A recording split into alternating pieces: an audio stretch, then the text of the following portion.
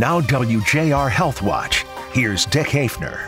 As school sports get underway, what's the best way for a school to be prepared for the unlikely event of a sudden cardiac arrest by a student athlete? A growing number of schools are joining the My Heart Safe School program. Gwen Foss, a nurse who does clinical outreach for the Congenital Heart Center at the C.S. Mott Children's Hospital at Michigan Medicine, says My Heart Safe School includes training and equipment, like a defibrillator at every school. Having a written cardiac emergency response plan, a response team, having the defibrillator so that they are positioned in a place that they could get to a victim within 3 minutes. Having essential people like coaches, physical education teachers be familiar with CPR and AEDs. The defibrillators need to be managed, making sure that their batteries and pads are not expired, and also that there are signs so that anybody could see where the AED is and would be ready to go retrieve it if necessary. One of the most important things is to do a drill so that the team gets